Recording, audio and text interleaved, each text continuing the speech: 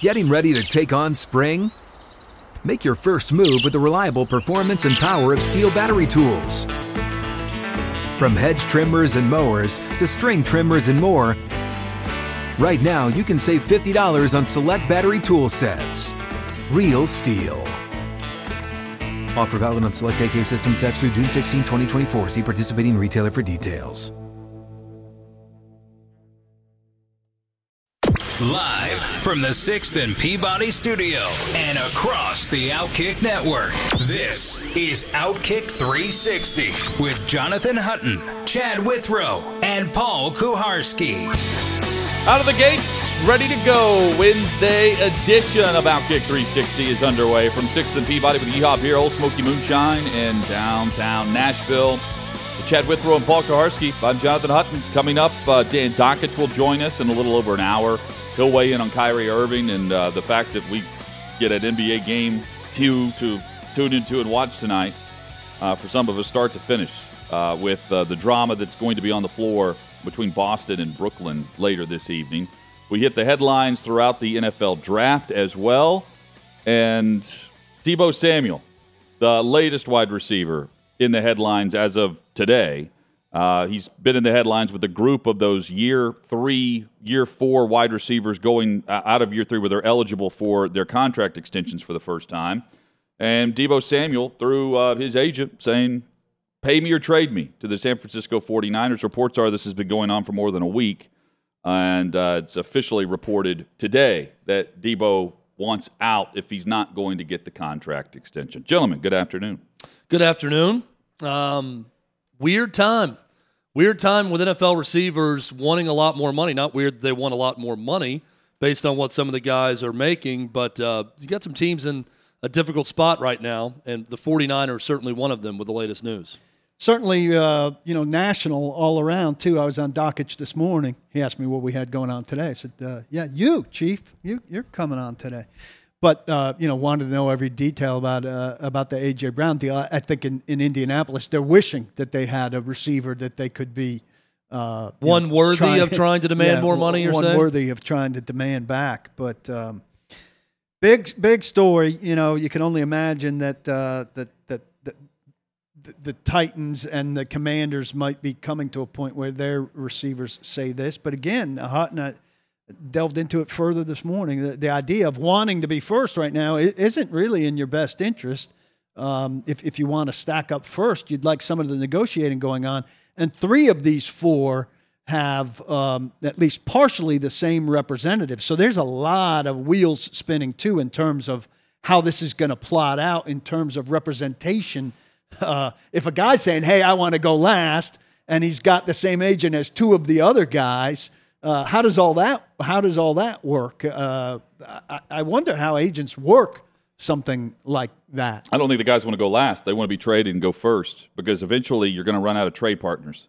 There's only so many teams that are going to be willing to trade for these guys, and that's part of the leverage with this. The Jets are playing a part of this because without teams willing to deal for these guys, they're not going to get the maximum contracts immediately the way they want because the team they currently play for holds their leverage. If they're traded to New York, then the leverage goes to the player, and you're not going to give up the picks unless you're going to give the big contract to the guy you're acquiring. You're investing in that player. The player wants investment. They don't care if they go first or last. They want the team they're playing for to invest in them long term and not have them playing for $3 million next year when they look down the road to other teams where these new contracts over the first 3 years of these deals, while we can point to the upper shelf being Tyreek Hill and Devontae Adams, those guys are averaging around $23-24 million per season over the first 3 years. That's a big deal for these guys who are now going into the final year of their contract, making about 3. That's a little over 3 is what A.J. Brown is scheduled to make. Deebo Samuel may be a bit less, but just as valuable to San Francisco's offense. And in a time where if you're not a quarterback, you don't hold much leverage at all. If you're a skill position player and you have a sliver of it, you use it. And that's what these guys are doing because they're eligible for an extension, and they see teams are willing to deal and make players franchise-type money at the position that we haven't seen before. So I don't think it's about going last. I think it's about finding a placement where you're going to find investment, and that doesn't mean first, second, third, wherever. I would want to be first here if I'm going to be traded. And Deebo Samuel's playing that card right now because if he's traded, there's one less team that's willing to trade for a franchise wide receiver. The other thing is Seattle has some money, right, to deal with Metcalf, and Washington has some money to deal with McLaurin. The bottom two teams in salary cap money right now live on their site at over the cap. Tennessee, $1.7 million. 49ers last, $1.5 million. Those two teams don't have any money under their current cap structure, no matter how well structured a new deal is, to give them. They have to make a move in order to have a new contract for Deebo Samuel or for A.J. Brown. So those guys would have to wait on the mechanics of something else to happen too. So to your point, if I get traded to a team that's way higher up on the list of having free money, and I'm sure that the Jets are certainly above that, I don't have to wait on any mechanics for you to do anything. And there's another point where Ryan Tannehill's contract's just an albatross when they're paying him $37 million this year. If they weren't, they'd have some money for A.J. Brown, but because they don't, and they'd have to make yet another move and restructuring somebody else to free up the money for the first year charges and the bonus check. But if you're one of those teams, you wait post June 1st. Julio Jones will take money off the Titans. Right. They get $9 million and there. That's why the Titans are wanting to wait. Meanwhile, A.J. wants to get paid now because the wide receiver market is going up and you can go cheap in the draft. And once you get past the draft and once these teams, one of these guys maybe gets traded to the Jets, I don't know who it would be, you start to dry up in the trade market post-draft. And if you're not going to make a deal, then the team holds all the leverage, and the guys who are trying to find the extension don't necessarily get it. You'll lose an accrued season if you don't show up next year.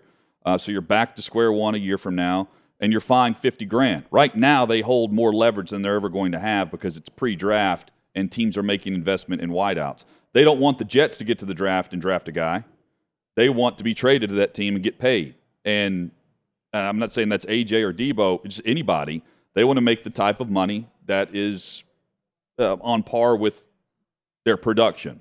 That doesn't have to be top-of-the-line money, but it doesn't have to be fourth year, first contract, second round either. The Jets in their seeking thing never mentioned McLaurin, interestingly. They mentioned Metcalf, Samuel, and Brown. Just something to think about there. They don't like him as much. I guess not. They don't want to trade for him. They want the other guys. It's quite the time to be a wideout because, and Albert Breer put this out, Diggs, Hill, and Davante Adams are at least averaging more than $22 million over their first 3 years.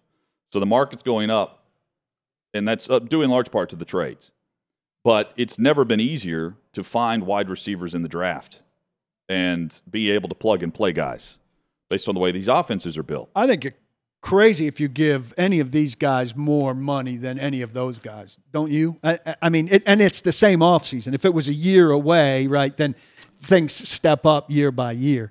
But these guys, all very good, and I agree, A.J. Brown, the best of the four, but he's not in, I think, you put things in classes, and those three guys are in a class. I would argue maybe two classes. You got Adams and Hill.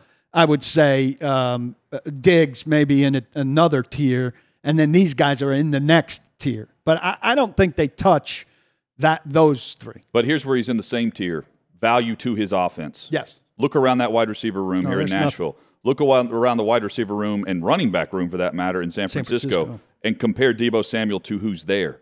They can make the argument right now before the cheaper acquisitions come in the draft as to why they're just as valuable in the top tier. Maybe not compared to if you had a draft of wide receivers, you're taking A.J. Brown over Davante Adams. But if you're saying who means most to their offense positionally, A.J. Brown's at the top, the same way Davante Adams would be at the top right now for Vegas. And you're putting super pressure on the GM to go find another guy who, ultimately can play at your level. Titans don't have a history of that. They've gotten better, but A.J. Brown's the number one thing that made them better. John Robinson doesn't have a great track record. He's found guys who run better routes, but he hasn't found superstars outside of A.J. Brown's the best receiver that's emerged in Nashville in their whole time here, which is, since 1999. Boys, I have Twitter beef. Can I explain? Bring. Just changing topics here quickly. So yesterday I talked about Ryan Tannehill and my problem with him not being at voluntary workouts for a lot of reasons, mainly being he screwed up the end of the season for the Titans. He's the highest paid guy on the team. He should be there, and he should be more accountable. To which everyone wants to make excuses for Ryan Tannehill. And someone who goes by Cousin Corey, I don't know what the heck cousin means at the front of a name, but Cousin Corey says it's also voluntary workouts. If you're going to call out Ryan Tannehill, do the same for every starter and role player that doesn't show up. Let me explain to you positional accountability and what it means to be a quarterback, because I feel like people don't really understand this. If you are the quarterback of a team, the leader, the highest paid guy on the team, I'm expecting more from you than the backup offensive guard, or even than Austin Hooper, who just joined the team, who's at voluntary workouts right now. There is a class system in sports, whether you like it or not. The same people arguing with me about, well, crush everyone that doesn't show up. They're all the same. No, they're not. These are the same people who will argue, well, of course this quarterback is paid way more than the starting left guard of this team because they're the quarterback. Well, if you're the quarterback, you show up. You're accountable. You show up. You're there for your team. I don't know that what Ryan Tannehill does all offseason. I'm sure he's in shape. I'm sure he's continued to work out. I'm just saying from a forward-facing position, if you are the quarterback of an NFL team, I'm expecting more from you. A lot more. It's that simple. Why have we lowered our expectations as fans for the top position in sports? I don't understand that. I don't understand how we're holding. Now we got to hold all up to the same standard. I don't care. Des Fitzpatrick has worked out with Ryan Tannehill. I don't give a damn if Des Fitzpatrick shows up to anything voluntary because he's not important to the Titans. You know who's important to the Titans? Ryan Tannehill. You know who's important to the Colts? Matt Ryan, who, by the way, bothered to show up for voluntary workouts with the Colts. Give me a damn break. He's the quarterback. He's Act paid like well. You've watched sports before. If you know, I mean, come on. Another thing It's Titans different. fans are overrating and misconstruing. Some people on my Facebook page are talking about how toxic it is. I'm like, I corrected them. They said, no, just on Twitter. I said, if you think Titans Twitter is toxic, you need to go on Bears Twitter and Jets Twitter and Giants Twitter and Eagles Twitter and Commanders Twitter and virtually every other Twitter in the league. Like you're getting a little taste of what big football teams. Well, let me also be very clear with that argument. And this is a national topic here. This is every team in the NFL. If you are a fan and you honestly believe that because Twitter is toxic around the team, that affects a star player and a leader for your team, that is not a star player and a leader. Well, it has affected A.J. Brown, I think, to a degree. Then he's not a leader. He's a great player who needs to grow up. If Titans Twitter being toxic is affecting him mentally and his performance, which, by the way, I don't think it is. I'm not willing to go as far as to think it's affecting his performance. No, it's not. Is he bad at Twitter? Yes. Is he bad at social media? Yes. Should he stay off of it some? Sure. But this is also a tactic with him scrubbing Tennessee from it. It's a negotiation tactic. I don't see anything that, I'm putting it this way, I don't see anything A.J. Brown has done affecting him from not performing on Sundays. So that's what I'm most concerned with. I agree with that entirely. These people were saying more like they want the A.J. Brown thing resolved so Titans Twitter could resume being a peaceful, friendly place, which is just ridiculous to me. This is the posturing month for veterans who have any type of leverage. And look, unless you're a quarterback, you don't really carry much leverage into training camp. And it's few and far between where negotiations actually work in your favor once the season gets going. You'll be called out. They'll call you on the carpet. They'll call your bluff and tell you to sit out and take a $50,000 fine. Unless you're the quarterback and the team can't move forward with the backup that they have, the option there, and you work something out. Unless you're a Lamar Jackson who's okay getting paid the type of money he's going to be paid in the final year, and then the franchise tags go up. That's not the same for these wideouts that we're discussing, because they're making rookie salary type money, and it's not compared to some of the guys who were second or third options in other offenses who have cashed in with deals or been traded and got contract extension. A.J. Brown's responsible in his 3 years for 28% of the Titans' passing yardage. It's pretty substantial. Well, and beyond just yardage, the massive plays, I pointed this out, the massive plays that set up either game-winning, game-time field goals or just scores of 40 yards or more compared to the rest of the explosion across the league. He is the explosive element to their offense. Without him, they're bad. And they were bad explosively last year anyway. That's got to improve. It cannot improve without A.J. Brown on the field. I think it's crazy, They need though. to stack on top of it, not subtract it. I just think it's crazy. I know we're going to get into a bigger topic about the NFL players wanting new contracts and how this is now the thing to do, and we're seeing it more and more often. But on what I was saying before, the lack of – we've gone from every fan saying, man, why are we paying this guy so much money? You're making this much money for this. That's ridiculous that you make this much money. To anytime someone calls out someone for making a lot of money with very little output, it's, oh, well, the money doesn't matter. It doesn't matter what they make. They're human.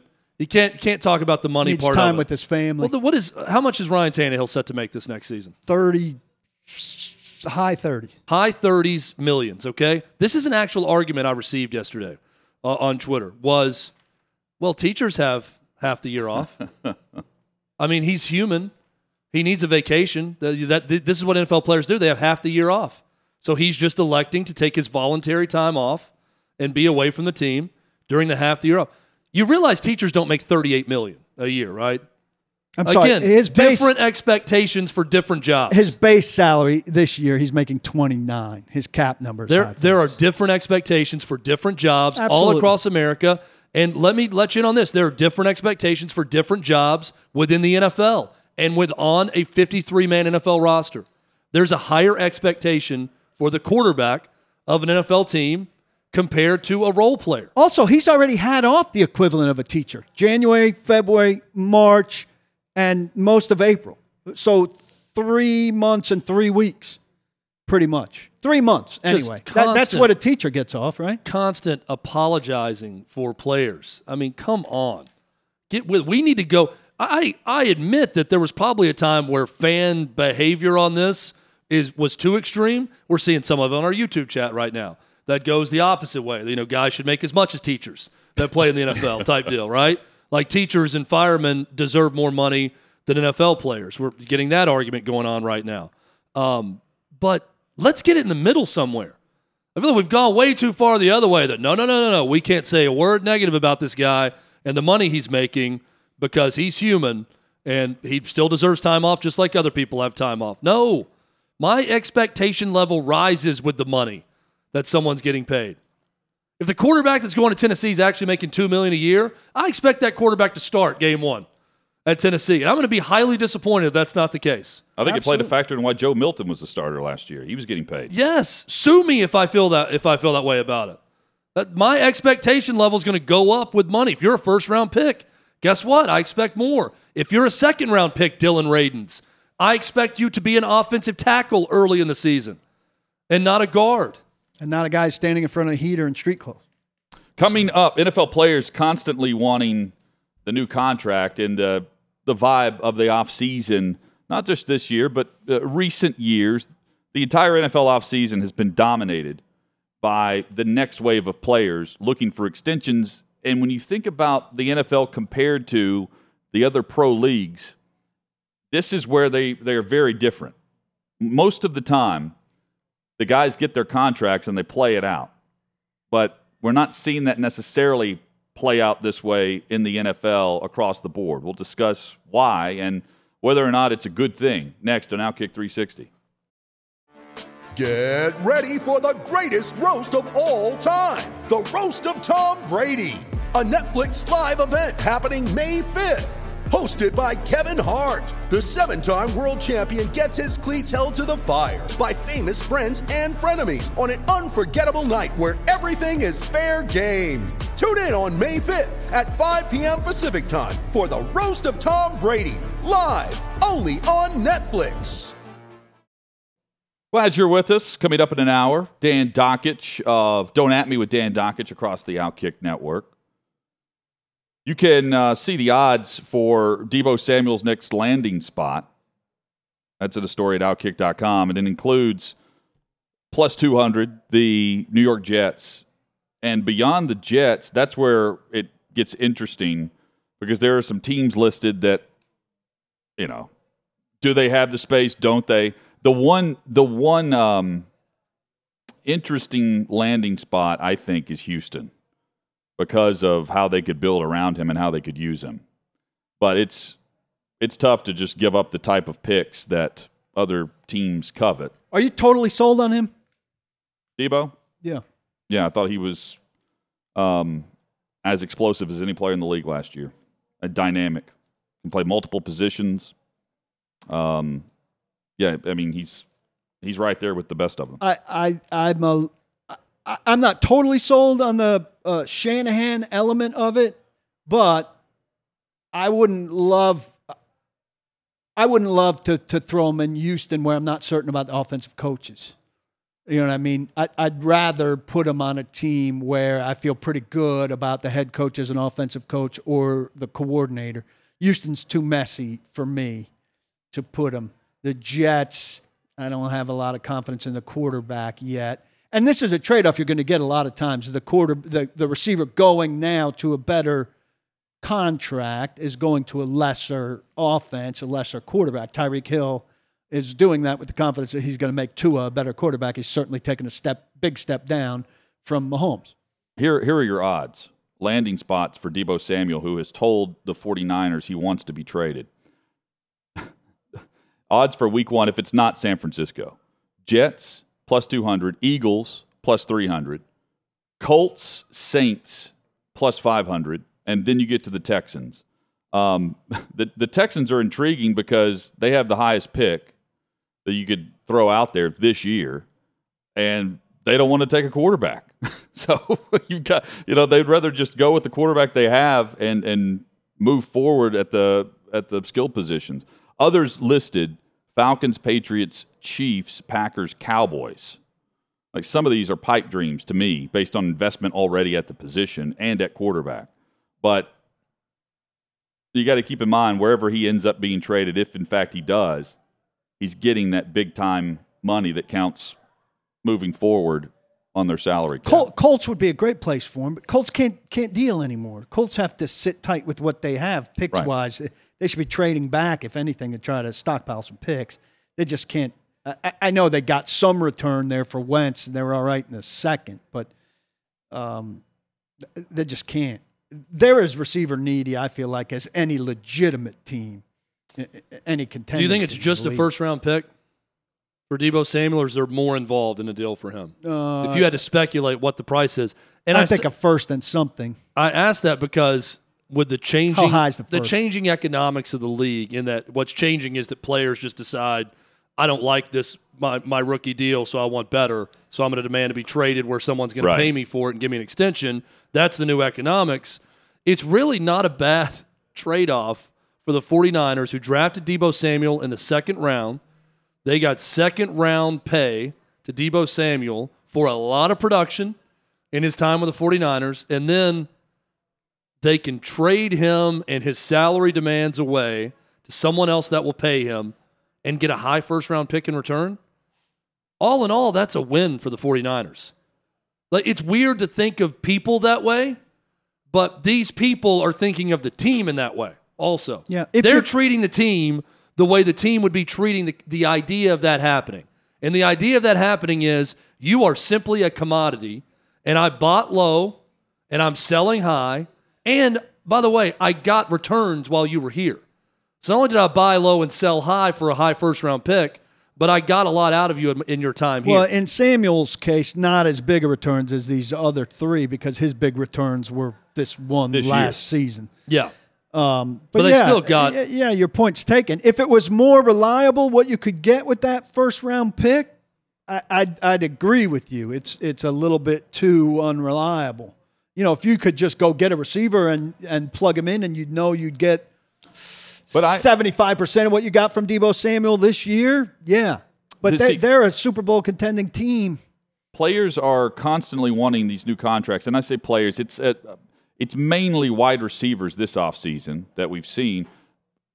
Quarterbacks too, but quarterbacks to me are in a different argument altogether, a necessity. The wide receiver issue is intriguing because in order for these players to be able to demand these contracts, you have to have a market available for another team willing to give you what you feel like is fair market value. A negotiating table where you're negotiating another team offer that's willing to trade a boatload of picks like they did for Kansas City, Miami. Plus giving the guy the contract he wants. Yeah, and then you give the contract. The investment from the other teams is what's intriguing because the position itself, it's such a every year is a deep draft for wide receivers. Look, you can find exactly. We're talking about second, third round guys right now that are wanting that eligible type money this offseason. And I'm all about the weapons. I'm totally into it being a weapon league now. But if you get against the right team, with some good corners and a good pass rush, it's conceivable the guy touches the ball 6 times in a game. Right? Yeah, those 6 touches for these guys, though, are very impactful. Very impactful, but still not – there's no guarantee that he controls every game. Deebo Samuel in particular. Tyreek Hill I'm scared of every game. I think he's probably going to control every game. Devontae Adams is probably going to control every game, and Stephon Diggs is probably going to have a say in every game. But am I going into every game thinking Deebo Samuel is going to determine if that team wins or loses this game? I don't think so. Well, I mean, to the point where I'm giving up 2 picks for him and a massive contract? If you're looking at players that control a game outside of quarterback, who is it? Yeah, I mean, Derrick Henry? It's a pass rusher who's on fire. I mean, quarterbacks and Derrick Henry. A pass rusher. Even a pass rusher, though. Like, great pass rushers have games where they don't affect the game at all. The greatest in the history of the game. I think have plenty of games where they're not affecting the game. That quarterback for that team, though, affected that game every single time. I think Aaron Donald, you would think of that way. J.J. Watt at his peak, you would think of that way. Deebo Samuel's not entering that conversation for me. Well, and that's why I go back to if you're the 49ers and he's demanding a trade, then it's not that bad of a situation for the 49ers. You drafted a guy in the second round. It's also just odd to me. Look, I'm all for the player's right to try to get whatever they can, all right? And if you feel like you're in a bad contract, whatever.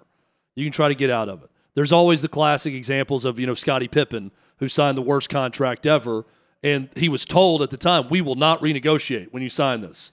And they didn't. They didn't talk about it. And he played. Not all the time. He was a malcontent, and he sat and faked injury, but he did play. Played out the contract. If you're a second-round pick, I'm sure if you're A.J. Brown, you're upset you're a second-round pick when you're taken in the second round, or you're Deebo Samuel. But a team did draft you in the second round. That team showed a lot of belief in you to take you in the second round. So it's just a little bit weird to me. I know it's all business, but then suddenly I'm very thankful to this team for drafting me in the second round. This is the league I'm signing up to play in. This is the CBA. I want my money now. There's no way I'm playing out this contract based on the CBA. So this leads into our discussion. What is the meaning of a bad player CBA, which the NFL has compared to other leagues, right? It's not as player-friendly as NBA, Major League Baseball, namely. What is the worth of that if players just decide, yeah, you're right, the CBA does suck. I'll just demand to get traded, or I'll sit out, or I'll be unhappy. Well, it allows for this possibility, right? So this is the best you can do. Hutton hit on this yesterday a little bit. This is the best you can do given the confines of the CBA. But I would say in the next CBA, Chad, I would put it pretty high up there to say there should be some kind of escalator mechanism if you hit certain marks at certain positions through 3 years of a contract that your 4th year kicks up. Yeah, but to prevent the desperate plea here. That's really difficult, though, with a cap as hard as the NFL has. But if he was making 8 this year, would he be miserable? If he was making 8 or 10? Because what happens with Jeffrey Simmons, to stick with the Titans, is he's not going to be happy with his 5th year number, but his 5th year number goes up to $10 million, right? And that's a lot different than his fourth-year number. And so you take a significant step. The sixth year, he'll be rich, like super rich. He'll get big-time money when he gets his long-term extension. But he's going to go from whatever the number is, probably $4 million that he'll make in his fourth year, to $10 million. So if you're getting a $6 million raise, you can taste it, you can feel it coming, and you can say, all right, we're on our way. But if your raise is, if AJ played this year for 3.9, and then next year he's collecting a signing bonus of $25 million, that's a hell of a jump. And I feel like it's reasonable for the players to say there should be a step between that for guys who are very accomplished. Well, and that's one of the things they pushed for was 3-year free agency, which they lost. The teams that have the 2nd through 7th round picks, or undrafteds for that matter, who are entering the final year of their deal normally get extensions. Cooper Kupp got an extension after year 3. Now, it was a team-friendly deal at the time. It was also player-friendly because it was only a 3-year extension after year 3. Puts him back in the market. But he's underpaid based on what we're now seeing the market reach. No fault of the Rams. They were smart when they extended him. But Kupp's going to want the extension too. He's going to want to get paid more. And I think if you're a receiver who's now eligible for the first time for your contract extension based on the collective bargaining agreement, where teams can actually extend you, you want more security than what they currently hold, which is playing under whatever the rookie confines are of the contract with the risk of injury and screwing up the long-term big-time deal when you know there are teams out there who would trade for your services and pay you right now compared to paying you down the road after another year of solid production, another year where you're underpaid based on that production. It's a move you have to make based on the small amount of leverage that you have, because normally in the NFL you don't have much. But we are seeing more and more players act like it's time to get their payday. You don't see it in the MLB. You don't see it in NBA nearly as much. Once those guys get their mega deals, they normally play throughout, or they sign extensions with a year left. I think that's due in large part to the salary cap being very flexible. They can just pay luxury taxes on top of going above the cap threshold, and if the team and the owner is willing to do that, you can extend guys as much as you want to. In the NFL, you must be under the cap with your top 51 by the time the league year begins each March. But you also, in those leagues, particularly baseball, which I know the best, play through your deal.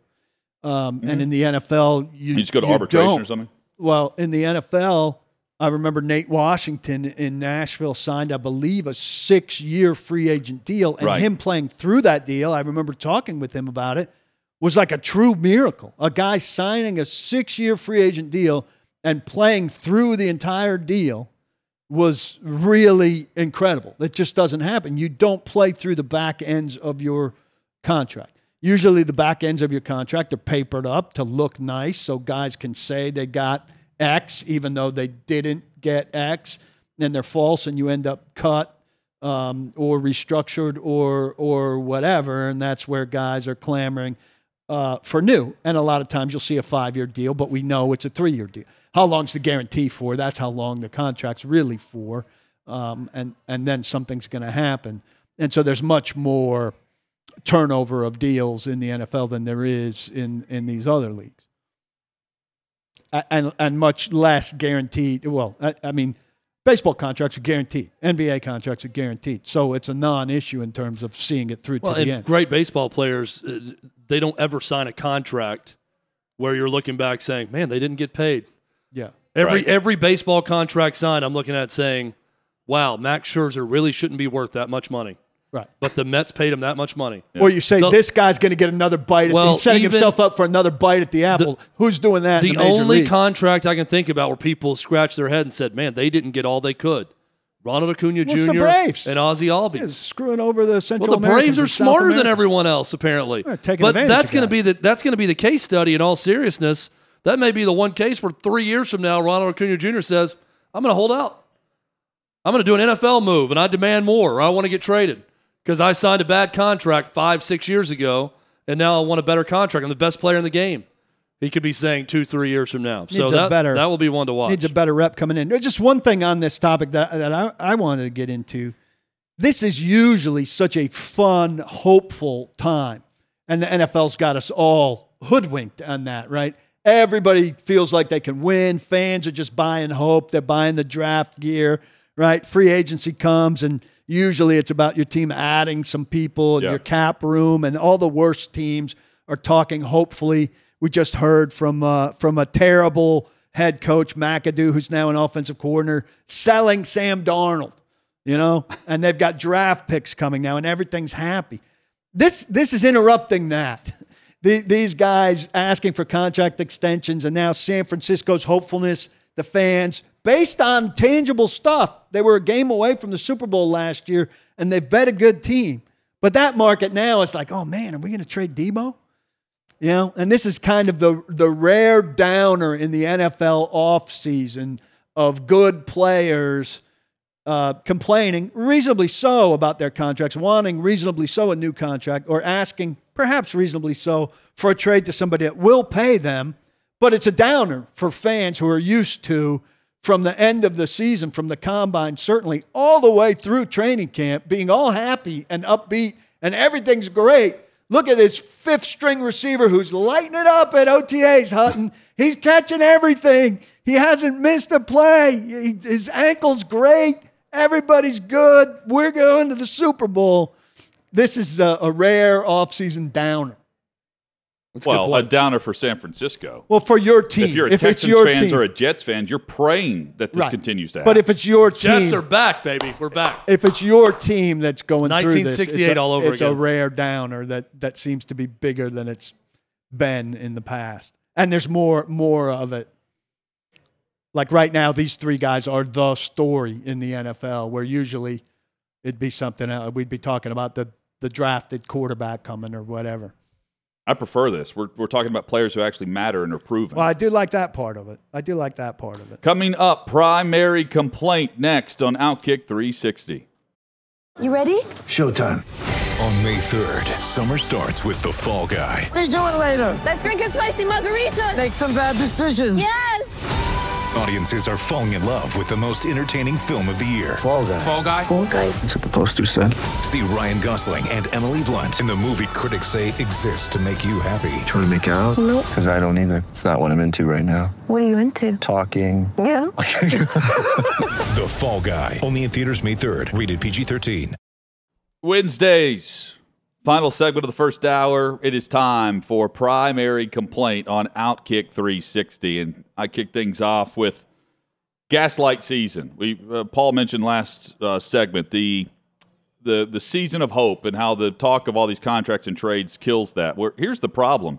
There are always media members and media sites willing to do the NFL's promotional work, even if they're just simply based on stats alone. Pro Football Focus tweeted this out, a picture of the Jets' potential offense. The Jets' potential offense of Zach Wilson, Elijah Moore, Corey Davis, Braxton Berrios, and A.J. Brown. And they had the eyeballs looking at like, whoa, look at this.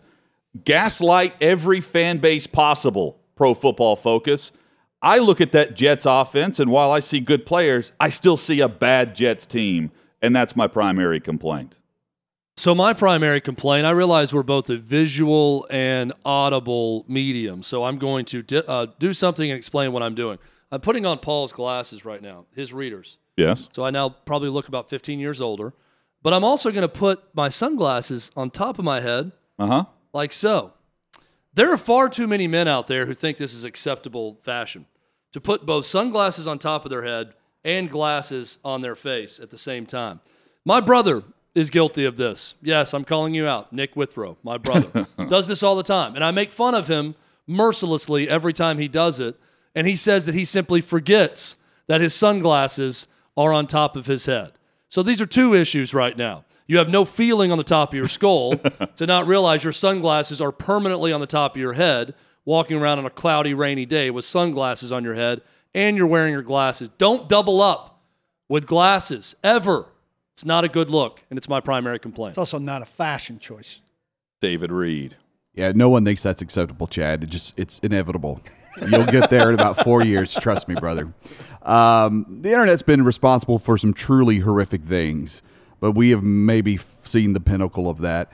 Do you remember the Cash Me Outside girl? Oh, yeah. Oh, yeah. She just bought a mansion in Florida. She paid $6 million for it. She paid $6 million in cash for that mansion. You, the internet, anyone ever? I don't even know her real name. I don't know her rap name either, because she has one of those as well. But the internet is responsible for making idiots rich, and it's time we stop it. Elon, can you do something? Do you buy the internet as well? We've got to do something. Cash me outside. We're better. We're better than this, people. $6 million. $6 million. I don't remember her, but I'm going to have to look her Oh. up. Don't. See, you're part of the problem, Paul. Don't click. She will be Don't in your click. algorithm Brought her up. from here into All right, eternity. I don't want. My primary complaint, I don't know who to aim it at exactly. HR, corporate, systems. So I've been getting letters. I finally resolved this from some division of my old company, Cumulus, who we worked for 9-10 years. And it is a letter that said they needed me to get in touch with them in order for them to get my new address because they had something to send me. This letter was sent to my quote-unquote new address where I've lived for 6 going on 7 years. So I called them to quote-unquote give them this address. And I was on the phone with them. I asked for a supervisor. I worked my way up the chain. I said, I'm really confused. You're sending me the letter to the address you're asking me to call you to give you. Do you see how you already have the address?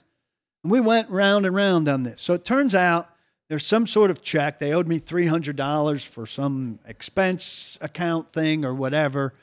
And that check was sent right when we were relocating from Westmead to Brentwood. I said, but everything else has reached me. You know where I live. This letter is reaching me. David Reed pointed out when I mentioned this earlier, they've had my bank account number the entire time because they deposited my checks in the bank.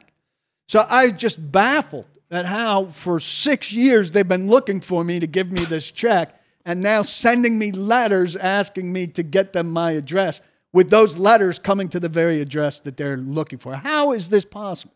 It's two separate offices not working together. It's got to be. But even though they're sending to your address, asking for your address, it sounds, David Reed even said, it sounds like a scam. Oh, maybe it is. When you first hear about it, Maybe that it it's is. someone that knows you worked at Cumulus, and I hope you didn't call and give them too much information when you called them. No, it was all legit. I mean, I'm sure it was legit. Well, it's very odd. I've not heard Paul's of gonna this have a happening car repo before. here. It was certified. Typically, someone's emailing you. Like It's all a legit. certified letter. Well, again, if someone's asking for your verified address, it's typically someone in corporate, somewhere you're working, via email to ask for your home address. It wouldn't be someone mailing you something to your physical address and asking, we need your permanent address. So it's very odd. But it was the corporate office. It wasn't the local branch. Yeah, it may have been tied to Fidelity, even, which is our benefits which department. even sounds like Paul, there's more a of lot. There's a scam. lot going on here with you and your house. It's not a scam. You filed for an extension, right, not a on your scam. taxes. Yeah. You said this is going on. There's a lot of things happening That's at not a once lot. right now. That's 2 things. One of them was a letter. But I feel like That's this is primary complaint. part of a process here. No, there's no process. By the way, I got a message today from a Washington D.C. area code, and I never answer any call. I don't know the number. Let and me I saw guess, that they your left a car message. warranty is No. expired. I should actually give it to these guys to play on air. It's in Chinese. It's from Washington, D.C., and the message is in Chinese.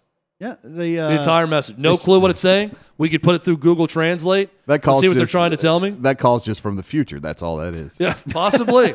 It was a little eerie. It's just a Chinese woman explaining something to me. It's a diplomat trying to get in touch with you. I thought it was the IRS. I claimed you as a dependent. I forgot to tell you. You're not going to be getting much this year, Reed. I hate to I'm break going to it get to a lot you. more than I was. He does file quarterly.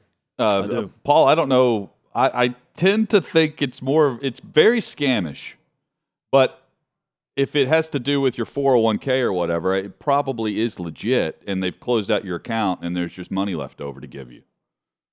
Well, I'll and I don't know why they wouldn't when send it to your address. I get this. I ignored the letters for some time, thinking will you have my address with the letter? William in our YouTube chat says, I got the same call today, Chad. Whoa. From a DC area number with Chinese. I'll let you guys hear it during the break. We will not stand for infiltration, as Frank Costanza I want to hear it, said. and I want it translated is what we need. Jacob Swanson can help us with that. We'll also discuss why Deebo Samuel actually wants to be traded from San Francisco, and it has to do with the minute details of a contract negotiation that's ongoing. Plus, fact or fiction with some of the big NFL draft headlines. We lead with that next on Outkick 360.